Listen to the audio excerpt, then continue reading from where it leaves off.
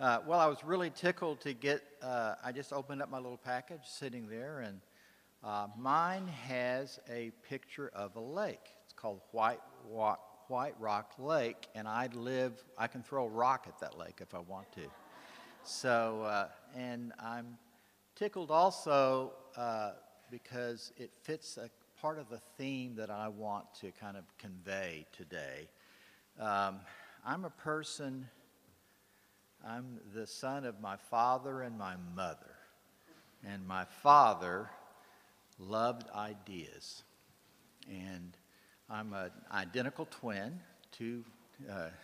have a brother, and my father loved to talk about ideas. And so when we sat at the dinner table, we talked about ideas. My mother was a woman of deep values and emotion. And so for her, it was family and food and warmth, that sort of thing. And so the truth is, both of those things are important to me. Now, I made a strategic decision a few months ago. Lately, when I do presentations, I've gotten out of the habit of using PowerPoint. And so I found for myself that the tail started wagging the dog. And instead of the PowerPoint serving me, I was serving the PowerPoint. Now, what's also true, I'm feeling a little bit of panic right at this moment because this is the presentation. And so I'm going to try to pull out all my tricks to keep you invested and interested in this. But the truth is, I've got some really great ideas, right? Because my dad taught me to really love ideas. But I also have some personal information that I want to convey. You know, the prepared environment is also a prepared person, isn't it? We have to be prepared because learning occurs in a relational environment, you know. And so I'm going to share some stories, and I'm going to share some things that are meaningful. Implicit in everything I've heard over the last week has been meaning. But I'm going to make it a little bit more explicit today. I'm going to read some stories. I could get a little verklempt at points as I'm reading some of these stories because they're about people that I care about and I know. So anyway, that's the plan at this point. Let's start with a quote. Again, I love quotes. And this was one of the things, actually, that I'm a introvert. And as such, I've been like a hen sitting on a clutch of eggs for the last week, you know, thinking about this presentation. You know, just kind of hunkered down. And on several occasions, people have kind of reached out and said, "Are you okay?" Because they can tell I'm deep within, you know, kind of trying to sort all this stuff out and I have to kind of, I store energy. I collect it from you guys. And then I expend it. And so you may be even seeing me being a little bit more animated than you've seen me in the past, you know, except for yesterday when I had a chance to really get to know a little girl. So anyway, here is the reason this quote it was an initial chance for me to start getting a little bit more relaxed and to feel a connection. It's a quote by a guy named John McMurray, and Alan is actually familiar with this person, and nobody I know is familiar with John McMurray. But you know, I'd read. I'll share another little secret. Both on the website and now that I've got a hard copy, I have been looking at everybody's profile, the who's who. I looked at all of them. And not only that, but you can look through here and you see that I put check marks when I have a chance to have a conversation with you. And I go back over it because it begins to make more sense to me once I meet the person, you know. So anyway, one of the connections I made was with Alan, and I'd read his Who's Who, and I thought, Cambridge, UK, he might know about John McMurray, and he studied some philosophy and some of the things he's interested in our personhood, and I knew that was a big thing with McMurray. So sure enough, he was familiar, and that was a nice connection for me. So here's the quote: "All meaningful knowledge is for the sake of action, and all meaningful action for the sake of friendship." All meaningful knowledge is for the sake of action, and all meaningful action for the sake of friendship. Now, I think that fits with Montessori, and for a variety of reasons. As a parent, one of the things I loved about that whole idea of a Montessori classroom was that there was a chance for a community to develop. That was important for me, that my kids be part of a community. And so not only would they be learning all sorts of great things, but it would be in the context of personal relationships, and they would have a chance to learn what it means to be a real person in community, in friendship. For McMurray, this idea of friendship is a big word. It's not just palling around. But he actually believed and hoped, much like Maria Montessori, that it was possible for the whole world to have some unity and to have a kind of friendship that would be very profound. So I love that quote. I think it's a good way to start. Of course, I'm delighted to be here in South Africa. I never, ever thought I'd ever utter those words in my life. And I'm here to report and share our perspectives and ideas at Lumen, and specifically at Lumen Bachman Lake Community School. And I think I want to make sure you understand that these are just kind of things that are important to us. These are ways of applying these ideas that are important to us. And I trust you to kind of sort through and decide whether it's, whether they fit your context, that sort of thing. I'm glad to report that a lot of really neat things are happening at Lumen Bachman Lake Community School with the children, with the parents, with the families, and with the staff. I will say this, I want to confess something, that when I thought about coming here, and I've heard this from several people, and that's helped me feel more comfortable, that I felt like I might be a bit of an outlier, because I don't have any formal training in Montessori whatsoever. And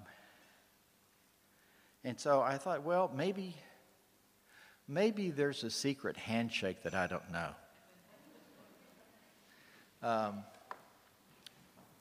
But a couple of things happened that helped me move away from that.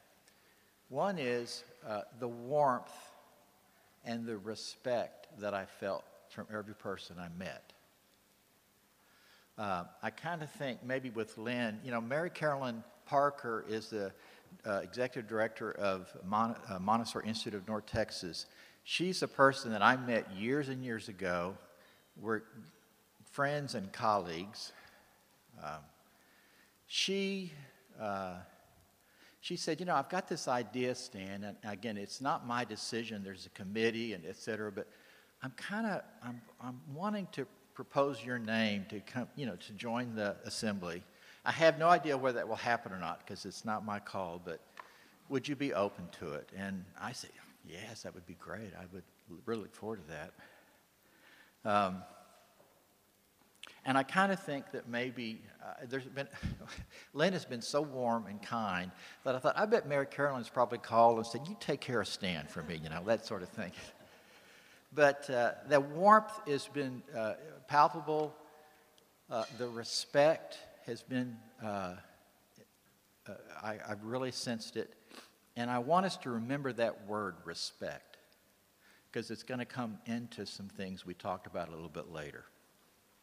But the other thing that happened that really helped me kind of feel this whole thing of the secret handshake. I walked in, and even though I'm not using this table, I saw this table. And it's kind of, oh. And see, at Montessori Institute of North Texas, I've sat at a table just like that many times to speak to the candidates who are being trained. Mary Carolyn invites me to come in and talk to the students. And so I thought, oh, maybe I know the secret handshake. I'm familiar with this, this is something I know. So anyway, okay, so I'm not an expert in Montessori, although I will say that I've read several of Paula Polk Lillard's books, so that means I know something.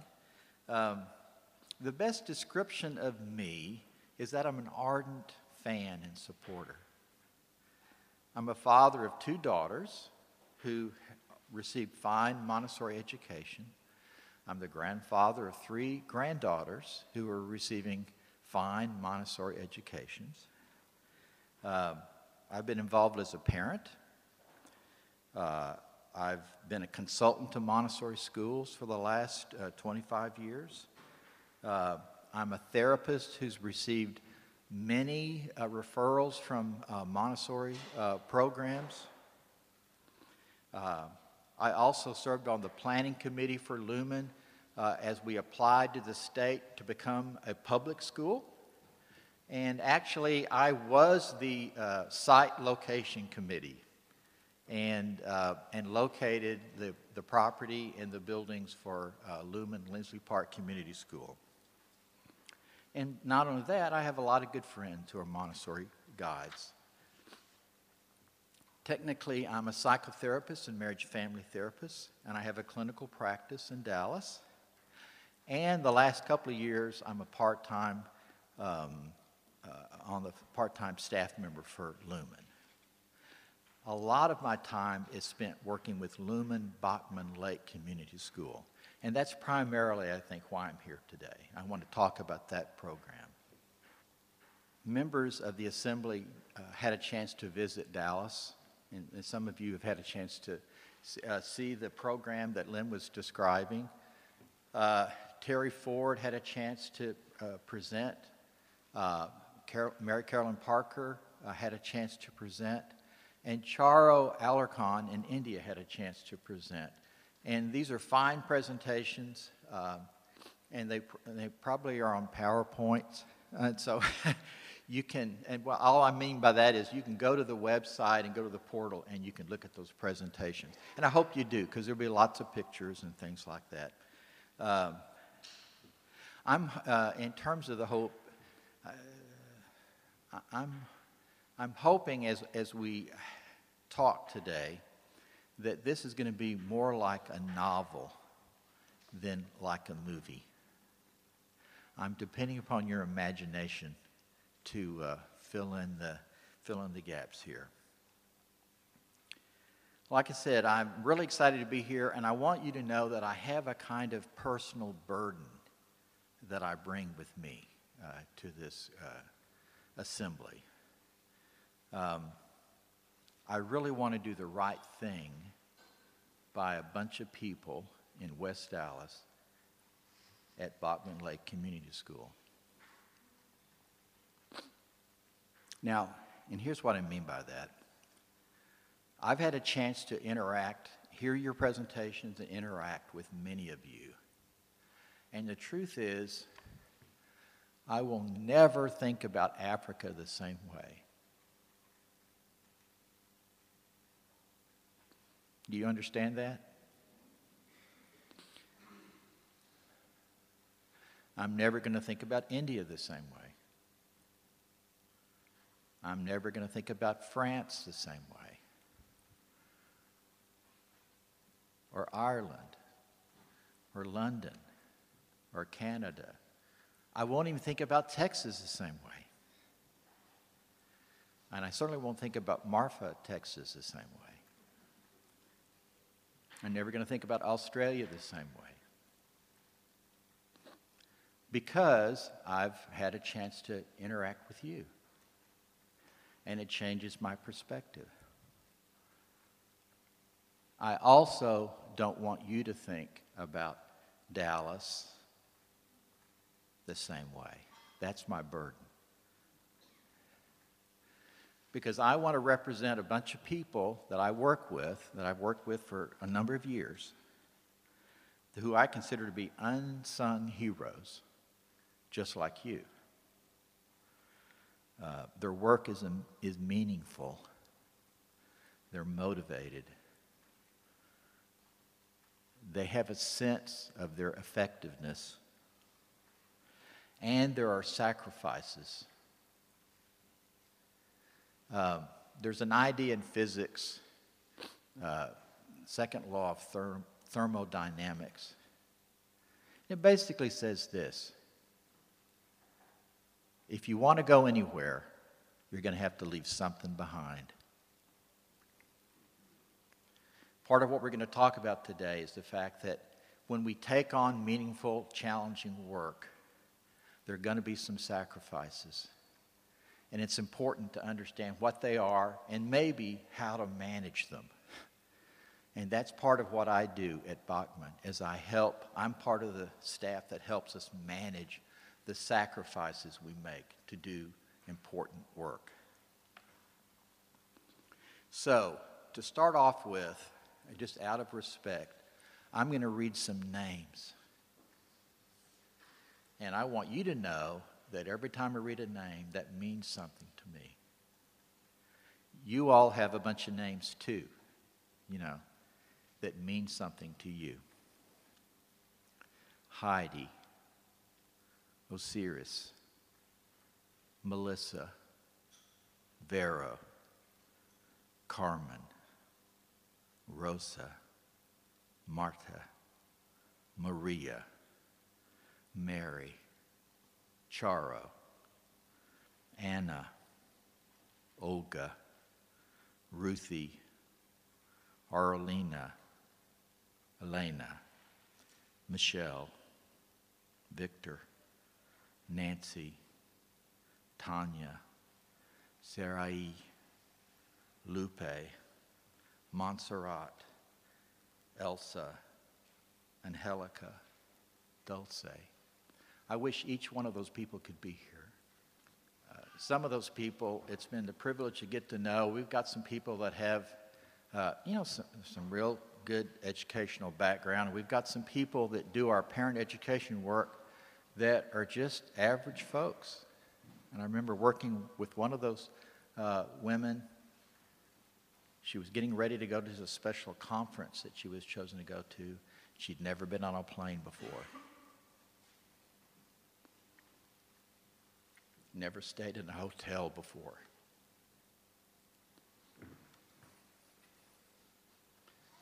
But that's just part of the connection I have with these folks, talking to them about these things and these big steps and these big ways that not only do they help their children and their families develop, but they're developing too. So, the child and the family. I'm going to start with some more quotations because I love quotations, big ideas. The idea that education must begin at birth has been a consistent theme in the preceding discussion, although the question of how has not yet been dealt with. Well, that's kind of a funny quote. It's kind of open-ended and kind of, but that's why I chose it. I kind of like it, because she's made the big point. Education must begin at birth. But how? And that's what each one of us has to figure out.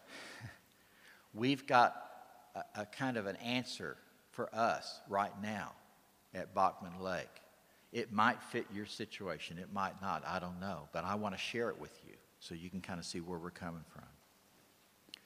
Another thing that Maria Montessori said was, the adult ought never to mold the child after himself, but should leave him alone and work always from the deepest comprehension of the child himself. That was part of her initial genius, was that she was, maybe as a scientist, was willing just to stand back and observe the child and what she saw there, kind of almost a miracle that was beginning to happen, and what she could put together from that experience. And then one more that I think really fits her and a lot of really important thinkers. Discovery consists of seeing what everybody else has seen and thinking what nobody else has thought. Seeing what everybody else has seen and thinking what nobody else has thought. And when we see a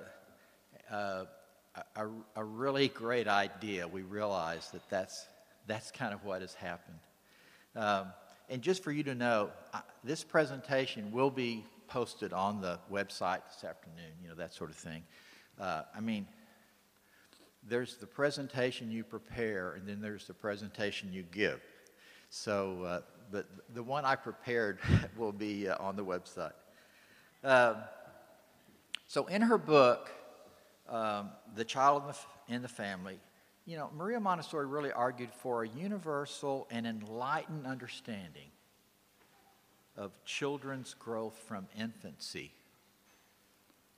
She grieved and she criticized some common parent and educator attempts to try to shape the child in the way that we want to shape them. And she promoted a very new way of thinking about it, a paradigm of allowing the inner life of the child to shape itself. And since then, there have been many people in psychology and related disciplines who have presented ample empirical evidence to support many of her ideas. At Lumen, one of our greatest commitments is to support and nurture the parent-child relationship from its very earliest beginnings. That commitment flows out of two of our primary values as educators: start young and involve parents. That's what we're committed to. When we started out, starting young meant at 3. And then, because that seemed pretty early compared to a lot of people, and then it's kind of, well, wait a minute. And we just stumbled upon some other things that allowed us to start even earlier. Whatever success we've had in education, I believe, can be attributed to that idea: start young, involve parents. The attachment experience and resulting parental relationship form and shape children's personalities and perspectives so profoundly that it influences all future encounters they will have within their world. These early years are so important that it will affect all future encounters the child will have in their world. And here's where that word respect comes in. Our respect for this primary relationship establishes the very basis for the involvement of both children and parents in our communities. There's a lot of talk about parent engagement. And DISD has actually, in the past, contracted our little school over in East Dallas to help them understand, how do we get parents engaged in our schools? I think it's this respect for that relationship. We all know that parents can be messy, right? And by that I just mean that a lot of teachers would just kind of just just give me the kid. Give me the kid, let me do my thing, you know. But they're absolutely essential for us to develop a collaborative relationship. And unlike other schools, we as Montessorians, we want to include parents in this process. So, like I said, I want to share all the things that we've been learning to do. When possible, we begin working with parents even before our future students are born. This is not always feasible, but many times it is. When we first started East Dallas Community School, you know, like any program, we struggled at first, and then we started getting some traction, and then, you know, some interest and word of mouth developed. And then before we knew it, we had 300 people on our waiting list to be in the school. And that was a great problem, but we didn't know what to do with it. And then we found this program, Parents as Teachers, which was a birth to 3-year-old program. And so we basically encouraged these parents on the, because what we'd have, and many times we actually had people register their unborn children for our school because they wanted to get in line. And so we said, why don't you get involved in the Parents as Teachers program? You know, let's do that as a way of kind of feeding them into the school system. And here's what we discovered. Once we started doing that, the people that were involved in our Pregnancy Through 3 program were much more engaged in our school. When they would get into the school, they would show up for parent-teacher meetings. They would volunteer for activities around our school. They were much more involved in what we were doing than the parents who weren't part of our P2-3 program. And so a light bulb went off. We thought, okay, you know, this is important. And in fact, there's kind of a metaphor, I think. In the future, I'm going to talk a little bit more about the P3 program, but in the same way that the attachment experience shapes the child's, all future relationships will be patterned in some way after those attachment experiences. If we can work with a parent in pregnancy and after the birth of their child, it's going to shape all of their future relationships with school for the rest of their life. Does that make sense? I mean, and we're working with people who maybe from their culture, school is something that the experts do. You drop the child off. You don't even talk to a teacher because they're of different status than you. You know, they're educated. But we want them to feel absolutely like they could be engaged in school, that they're a partner, that they can advocate for their child. And so for us, we found that this was a very important process to get to the parents as early as possible. And so we were delighted to see that happen because it fit all of our hopes and our values. So first thing I want to do is I want to describe the community that we serve. We've got about 200 children at Bachman Lake Community School. We've got almost 600 in the total Lumen. We've got 2 other schools, but this is the one I'm going to describe today. 200 children, 160 children in our pregnancy to 3-year group, and about 40 in our 3 to 5-year group. 96% of our Bachman Lake children are economically disadvantaged. 39% are living in poverty. 72% of our residents speak Spanish as their primary language. 76% of the children are limited English proficient. And 1 in 10 Bachman area residents are under the age of 3. That's the highest ratio of that age in the city of Dallas. I'm just going to read a little description I wrote of our neighborhood. Bachman Lake neighborhood is a densely populated area of mostly apartments and some residents. nestled squarely under the glide path of jets landing at Dallas inner-city Love Field Airport. Every day, or when I get out in the morning, I can count on a jet just kind of giving me a haircut as I walk into the building. And I think, Alan, you showed me a picture of you landing at Cape Town in the same kinds of the poor nestled in. You know, that's usually the kind of area near the airport is either commercial or it's really low income. That's true for us. The vast majority of the community residents are Hispanic, and because many of the businesses cater to Spanish-speaking customers, it's become kind of a first stop for recent immigrants in Dallas. It's familiar. Now, the truth is, they can experience some of the same alienation there they can experience anywhere, but they feel comfortable coming to this area of town. And we get newly immigrated people from Mexico and Central and South America. Many of those people are undocumented. In the Dallas-Fort Worth area, about 500,000 people don't have documentation. And that means every one of them has a friend, a spouse. I mean, you know, that reverberates all over the Dallas-Fort Worth area.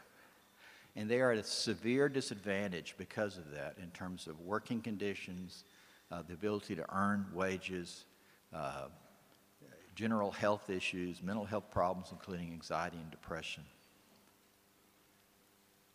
Because of our commitment to show and to prove that children from any economic and racial background can succeed in education, we committed ourselves to this neighborhood in 2009. Now, what I plan to do is share some fundamental ideas and then Lumen's solution or Lumen's answer. First area is just the centrality of these early years of life. And the concepts include the unconscious absorbent mind in the first plane of development. As Maria Montessori said, a whole life, the importance of the first 3 years. And then I've added attachment theory, and I'm going to explain why I've done that. This is a quote from Maria Montessori. The development of the child in the first 3 years after birth is unequaled in intensity and importance by any period that precedes or follows in the whole life of the child. If we consider the transformations, adaptations, achievements, and the conquest of the environment during the first period of life from 0 to 3 years, it is functionally a longer period than all the following periods put together from 3 years unto death. For this reason, these 3 years may be considered as long as a whole life. That's a wonderful way of just thinking about it, isn't it? It's one of those, you know, she sees what everybody else sees and she thinks something nobody else has thought. It's a wonderful, beautiful way of thinking about it. In addition to that idea is this whole developing notion of attachment theory. And it's amazing to me to think that something, as a psychotherapist, that is something as so basic, you know, as attachment, was really poorly understood and frankly controversial prior to World War III. And there were some people, John Bowlby and Mary Ainsworth were people that were pioneers. And John actually was a member of the Psychoanalytic Society of London and was a colleague of Klein and some other really important people. But for various reasons, there was a lot of pushback and worry and concern and controversy about the whole point of even studying this period of development. But they persisted and won over their colleagues' interest and support. And they basically have pioneered concepts about this and the empirical methods for even exploring it. What is now clear is that the attachment experience not only contributes to or impedes the child's social, emotional, and cognitive development, but also significantly shapes the quality of all future relationships the child will experience. Success in the classroom and life is fundamentally influenced by this primary relationship and period of development. Now, what's Lumen's approach to this issue? Our approach at this point in time is the Parents as Teachers Home Visiting Program. I'm going to have a list of resources. This is a program that was developed in America,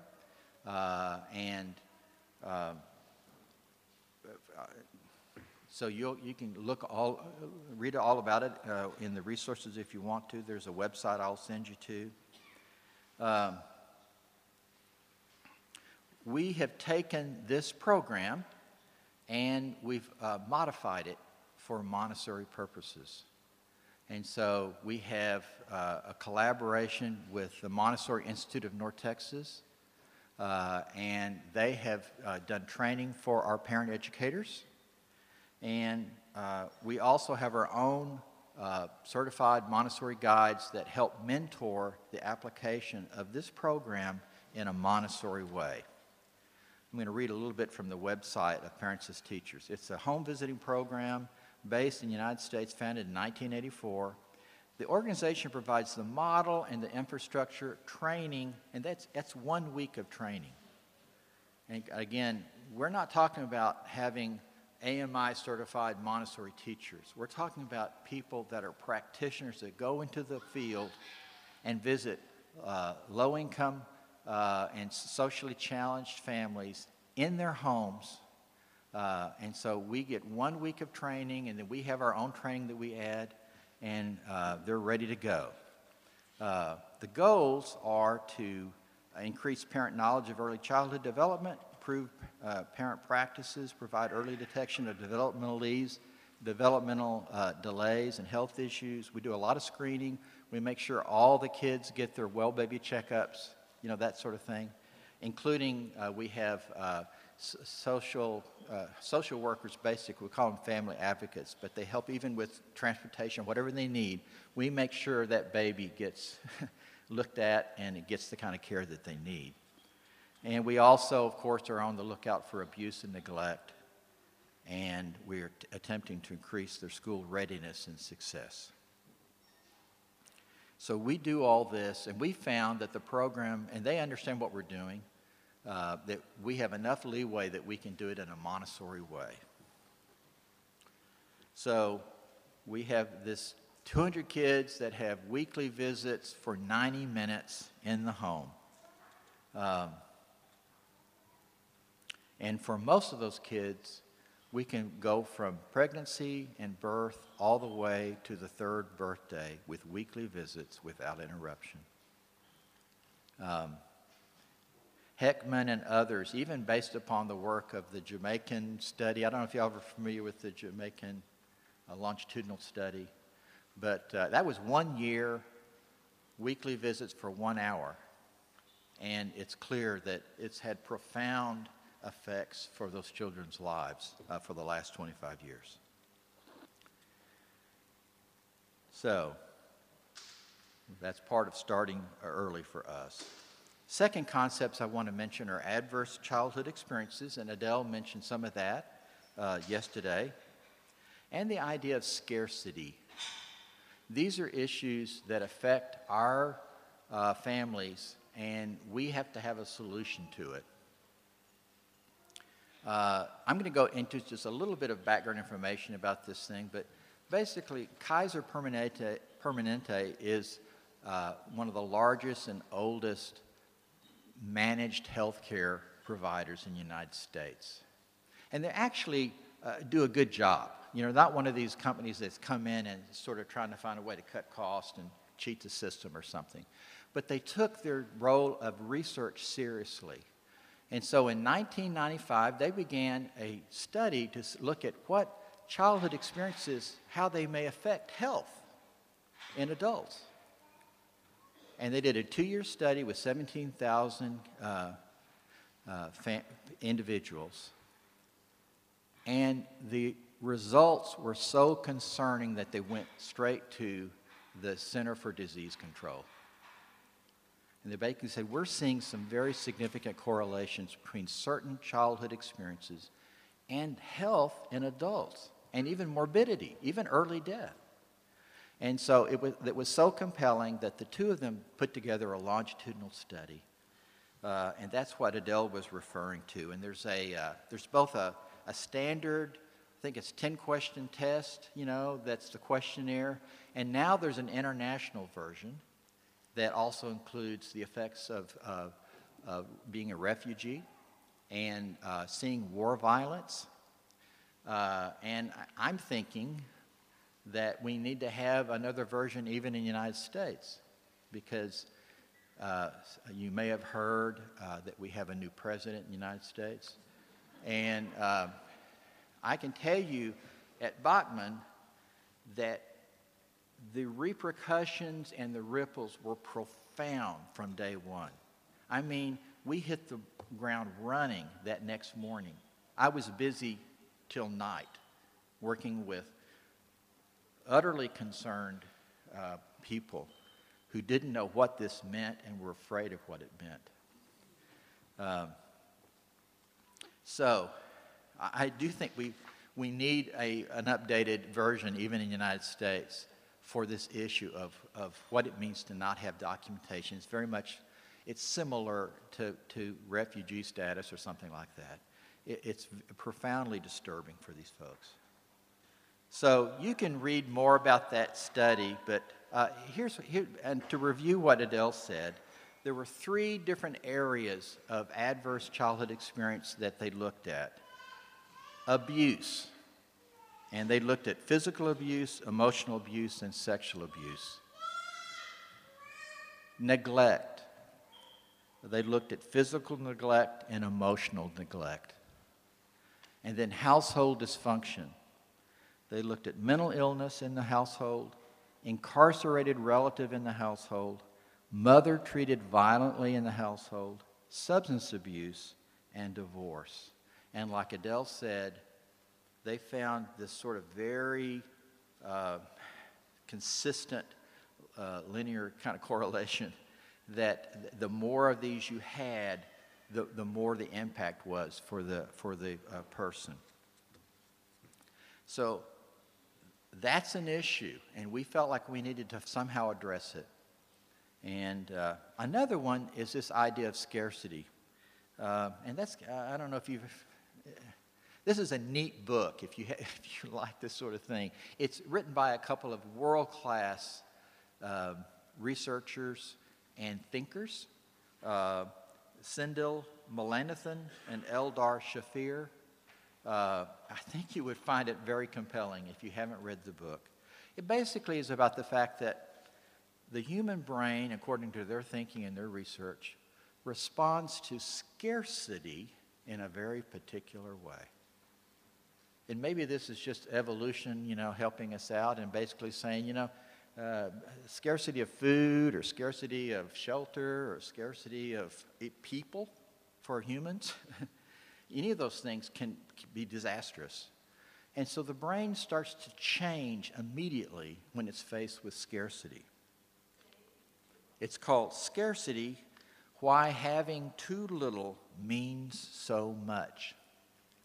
And what's great about this book is written by a couple of people who are connected globally and think globally.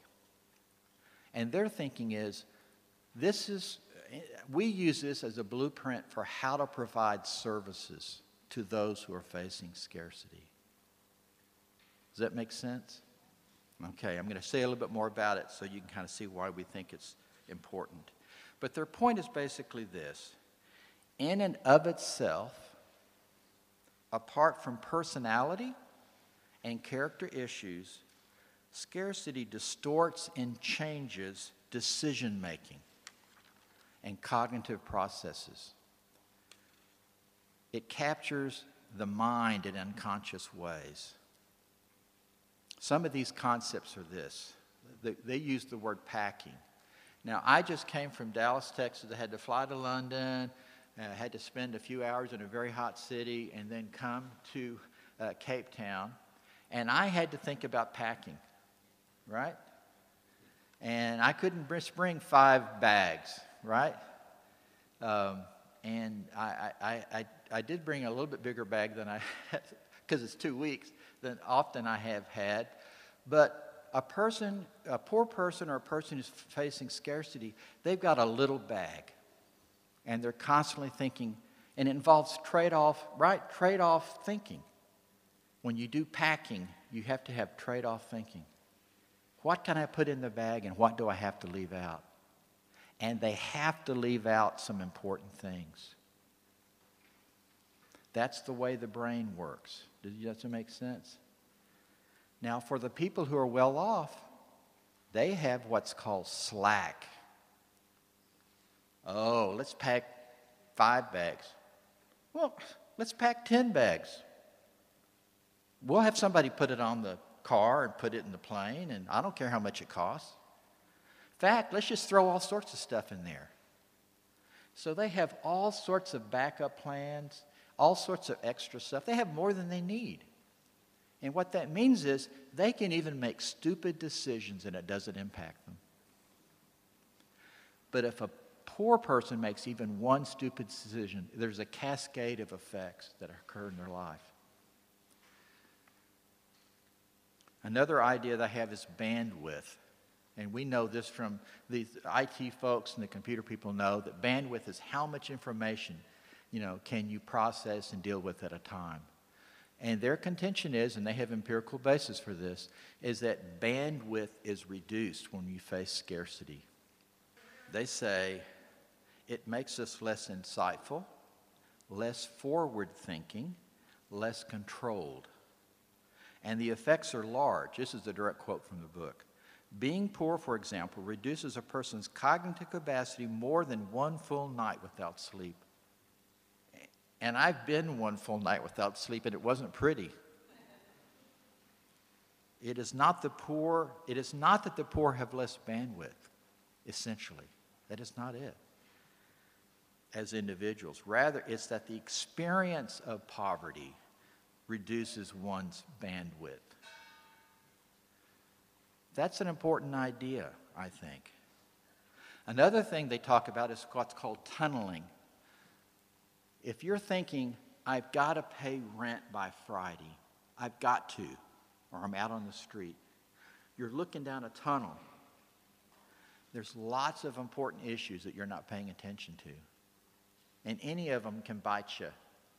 You hear what I'm saying? Sometimes they get focused on something, and something even more important is outside of the tunnel, but they don't realize it. Another idea they have that I think is very important, this is the one that we use the most at Lumen, is fault tolerance. When jet aircraft were first being developed, we had a problem. We started having some crashes and wrecks that we didn't understand. And what they found out was that the cockpit wasn't designed well. There were some controls next to one another that did the opposite things, and they weren't well marked. And they realized, I don't care how good a pilot you have, we've got to design the cockpit to take into account the fact that people make mistakes. We decided, President Kennedy decided we were going to go to the moon, so we've been, I don't know how much money we spent going to the moon. But I've heard this quote before that,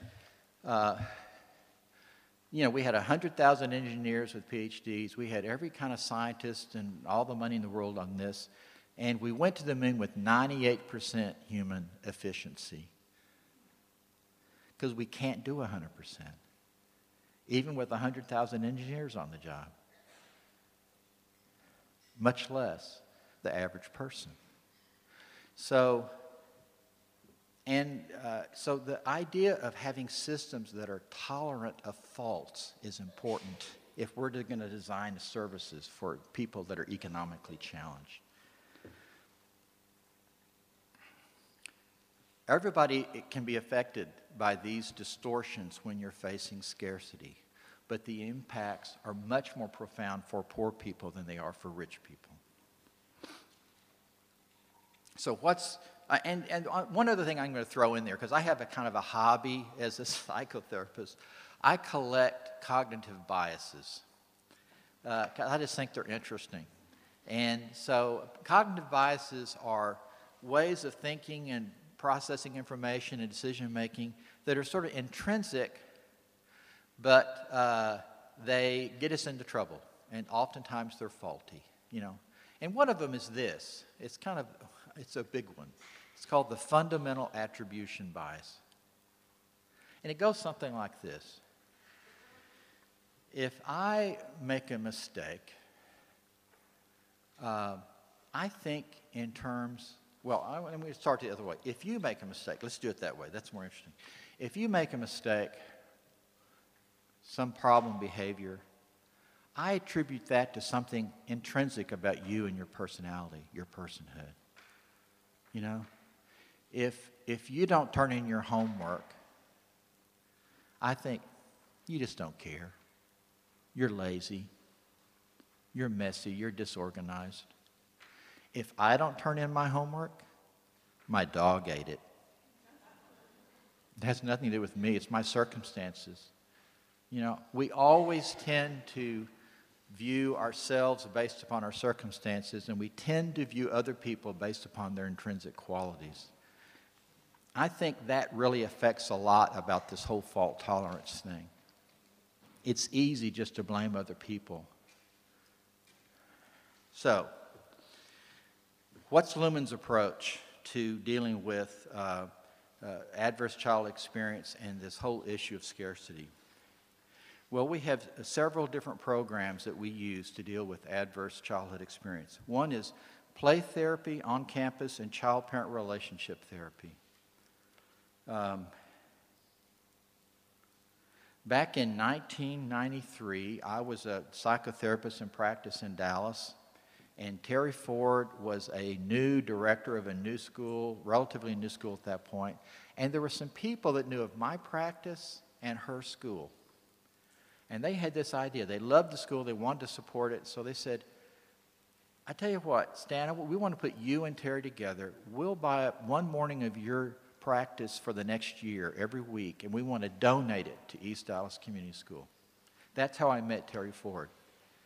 I can tell you the very hour and day that I met her back in 1993. So I began involved in her school, mostly helping in sort of big picture morale and all sorts of stuff, you know, kind of stuff. But I was trained as a play therapist. And I started thinking about these kids. And it happened that another staff member at Lumen was finishing her graduate work as a play therapist. And we started having these conversations. And we started kind of doing these behind-the-scenes discussions about how we could get a play therapy room put together somewhere on campus, that sort of thing. And so basically, we conspired and we ended up putting together a makeshift play therapy room in a closet on campus at East Dallas Community School.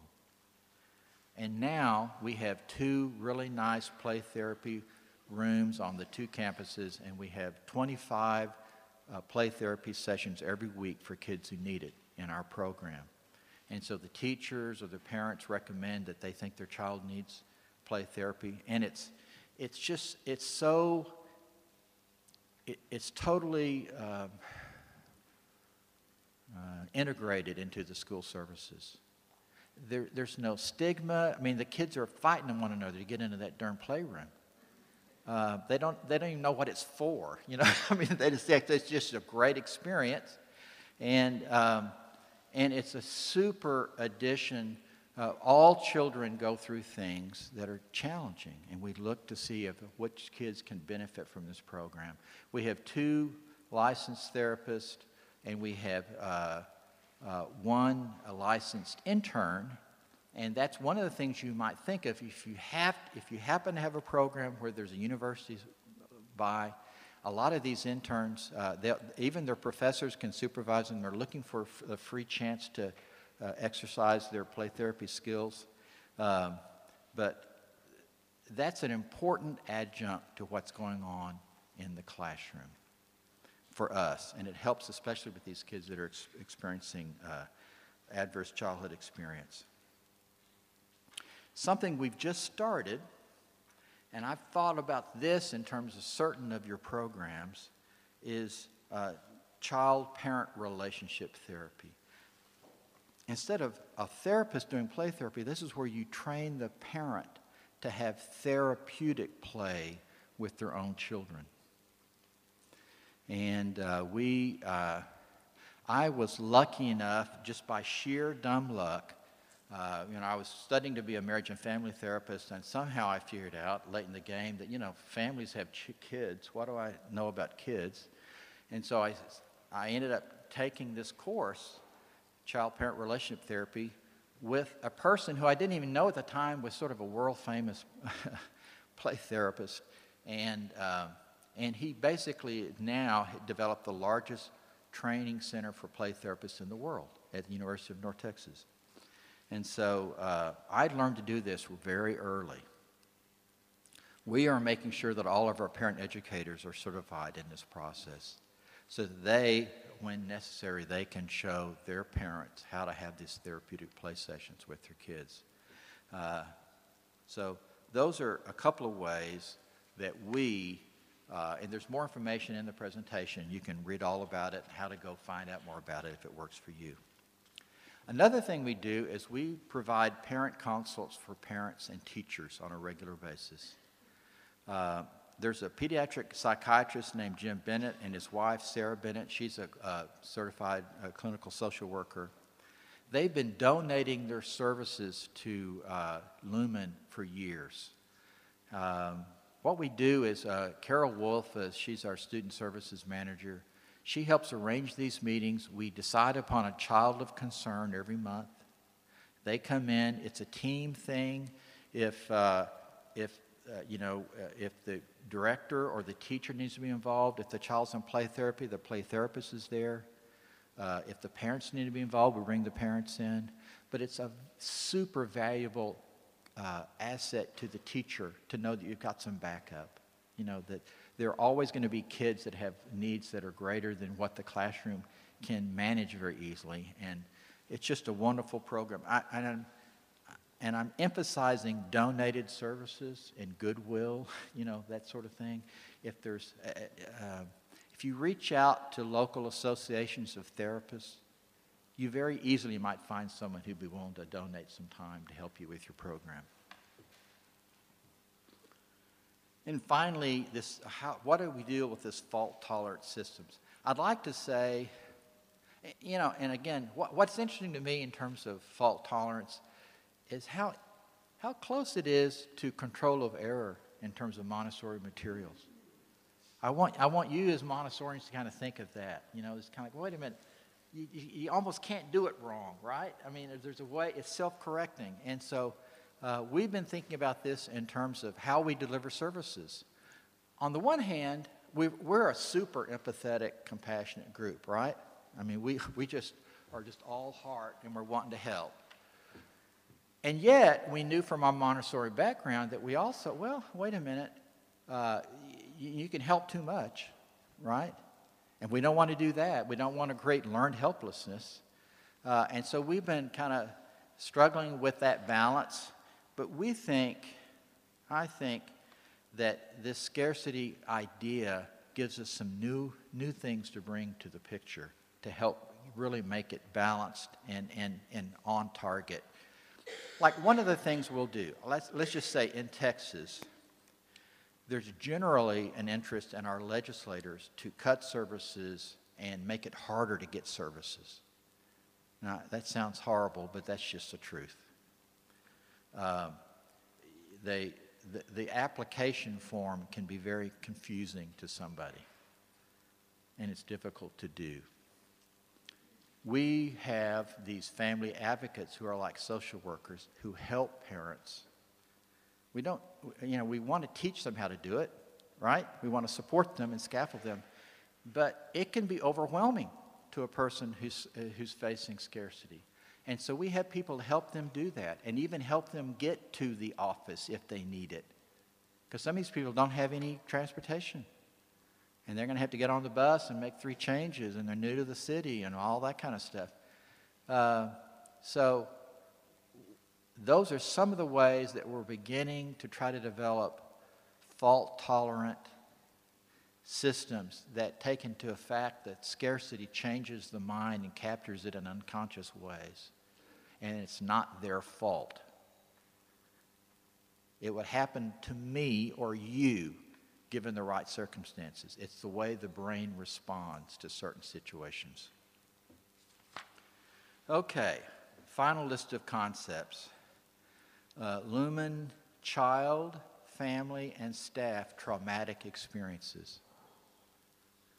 These are things that are just a part of life. And the issue of vicarious trauma. I'm going to read some stories. A parent educator was robbed at gunpoint on her way to meet families. A family advocate recently sobbed in reflective supervision because a client, a young undocumented mother from Honduras, asked, "What will happen to my baby if I'm deported?" The truth is, no one knows. A family advocate recounted during our session that her own children, 11 and 15, had just called while visiting their grandfather in Mexico and shared tearfully that they passed the long lines of families waiting at the border in makeshift shelters of boxes and plastic tarp for their chance to enter the United States unlawfully to apply for asylum. It affected the parent educator, and it affected her children. It was hard to see that. Parent educator recounted her memories of her aunt she used to visit and stay with as a child in a rickety 2-story house along a railroad in Monterey that the Beast traveled by every day. You know what the Beast is? It's a train that comes by every day.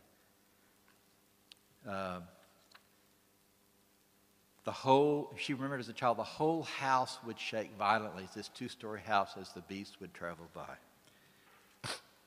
Aboard it, this same train is sometimes called the Death Train. Dozens, sometimes hundreds, of Central American migrants risk their lives daily to head toward the U.S. border. They catch a ride on this train, and it's dangerous. Just like in American history, hobos catching a ride, sometimes you fall off. And I know it happens in India when people get on sometimes they just fall off the train and they get hurt. Her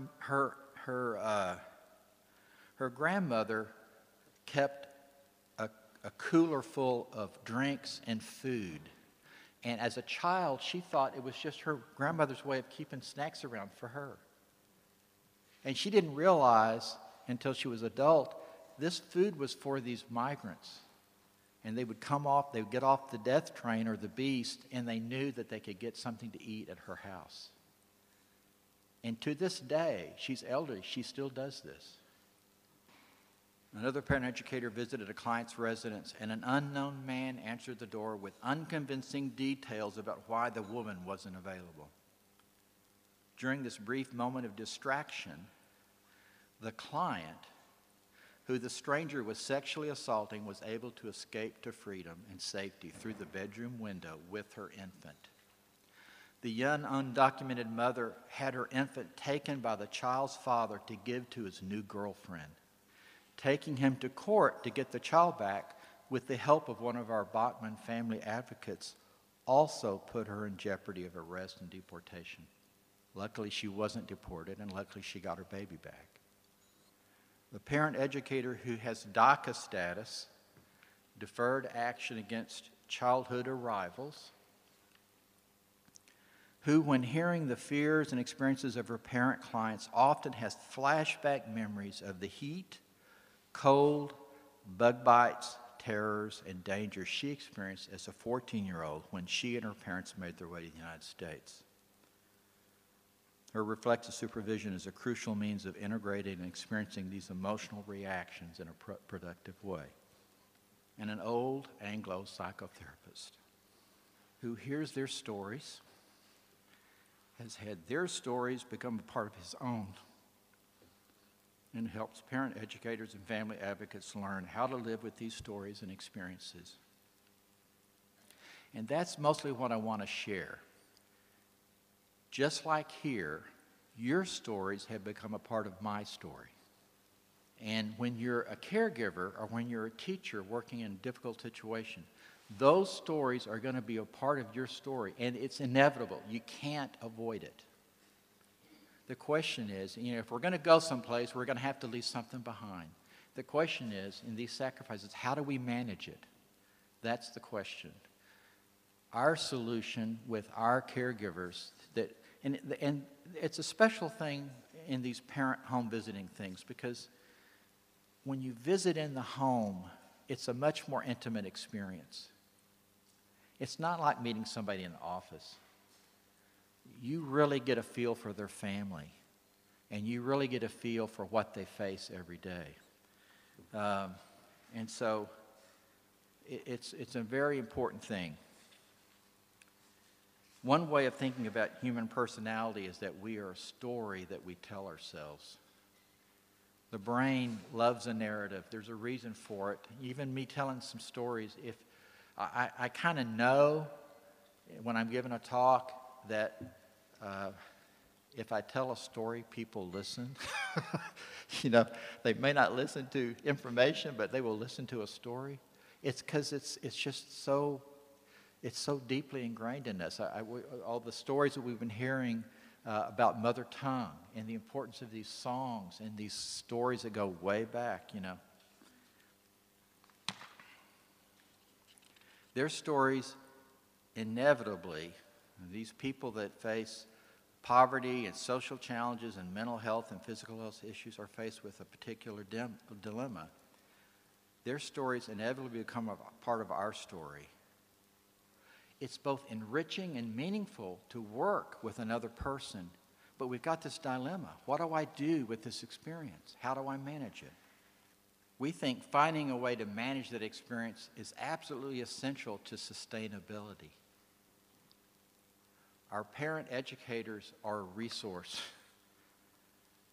and we run the danger of using them up as they sacrifice for this work.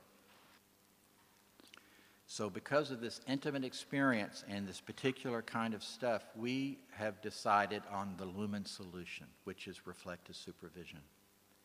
Every parent educator that visits a home for 90 minutes, actually, they visit 10 homes a week for 90 minutes, plus prepare lessons, and we have a lot of things that we have to do afterwards in terms of gathering together information and processing it, and we have socializations and all sorts of other stuff for the parents. But every one of those caregivers and our family advocates has to be in a reflective supervision for an hour twice a month. And I'm one of the people that they do it with. And they get a chance to tell their story. And we know that that's important. We've already heard some things about how important that is. The other thing that we do is we help them frame their experience. It's not so much what happens to you that counts, it's how you frame it. How do you interpret this? We have caring, empathetic, mission-driven people, and they feel really responsible. They really do. They want to do, they're conscientious, open, conscientious, extroverted. I'm kind of quoting the big five here, but they really care about their work. And so part of what I do is help them put this in a framework. We have something really important to offer, and we can't solve all of our clients' problems. And we can live with that somehow. We can integrate that. We also help them really think in terms of self-care. The Headington Institute is a good resource for ideas about self-care when it comes to trauma. And so I make sure that each one of these caregivers is not through guilt or some other misguided way, not resting, not looking for restoration, not neglecting maybe hobbies and things that are interesting, We all we have really important work. Each one of you is out there sacrificing, and we spent some time beating, right? It's okay. It's nothing we wouldn't want from anybody else. We want them to be able to have that kind of, something that gives them some rest and restoration. So we really work on self-care in terms of making sure that our parent educators, all these things. So I just want to convey how important reflective supervision is to what we do. And I guess, I don't know, I've already gotten kind of emotional already, so this may be dangerous to do this, but I'm going to read something in terms of listening. Because a big part of what I do as a reflective supervision is just, I try to be the best listener I know how to be. And I don't think most people really understand the importance. I mean, the average person doesn't really understand the importance of listening. It seems like something that every human being does, right? It's sort of like parenting and marriage as far as that's concerned. People think, hey, we all do it. What's the big deal? What do I need to learn about parenting or marriage, I have to learn how to drive a car, but I don't have to learn how to be married. That's simple. Just sign up. You can do it. So I'm going to read a story because stories are important. It does, again, I'm just going to, if you want to see it, this is from a book I wrote years ago on parenting, and I had the insight that besides sharing information, I needed to share some stories to help make it. This is a picture of my father, my mother, and my twin brother right here. So, listening to Dad. The doctors took almost 3 days to figure out what was wrong with my father after he was admitted to the hospital. The news was devastating. 6 to 8 months to live. We tried to be optimistic. After all, even the best doctors are wrong sometimes, aren't they? And in my father's case, they certainly were. He would be dead in a little more than 2 weeks. None of us could have possibly known he would be gone so quickly. Day after day of painful tests and treatments were hard on him. At the time, I thought they were hard on me too. Meeting my father's needs and my family's became grueling, especially while I believed that the process would stretch out for 6 to 8 months. How could I possibly do this? Within a few weeks, I would have given anything for just one more of those grueling days. Hospital stays are hard on everyone, but I think especially on independent old men. They lose all the control that has given them a sense of identity and security. The tests and treatments were intrusive, and in my father's case, the biological process of dying was just plain humiliating. He became angry, incredibly rude, and at times danced around the edges of disorientation. The father I had known was fading in and out. This strong, logical, determined man started having panic attacks and would call me to the hospital in the middle of the night. Several of the staff became really tired of his sarcasm and noncompliance, and he was put on report, whatever that means. My father was beginning to come unwound. Then one morning, I entered his room and knew immediately that something had changed. The room literally felt different as I entered, and then I saw my father. No, I saw Dad again for the first time since he entered the hospital. He stared peacefully out in space, deep in thought, and as I sat next to him, he said, "Stan, something happened to me last night." My heart leapt from my chest and settled somewhere in my throat, just like it is right now. As I waited to hear the story I sensed was coming, Since the day I entered this hospital, I haven't felt human, more like a piece of scrap meat. I can't do anything for myself. I can't even keep myself clean. Last night I lost control and crapped all over myself. I was so humiliated and angry. Then a nurse I had never seen before came into my room. She isn't from the United States. She and her family came from India. She was so nice to me. She wasn't mad or impatient about the mess I made.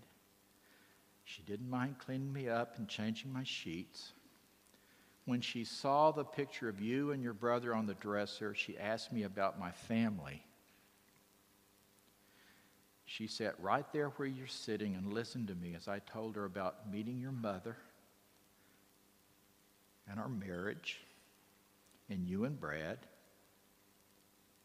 She was really interested and acted as if she had all the time in the world just to listen to me. I feel like a human again, like I have been reborn. So a nurse from India showed interest and listened to an old man, and I had my dad again for 10 more precious days. You can understand why I have such strong convictions about the importance of listening. So,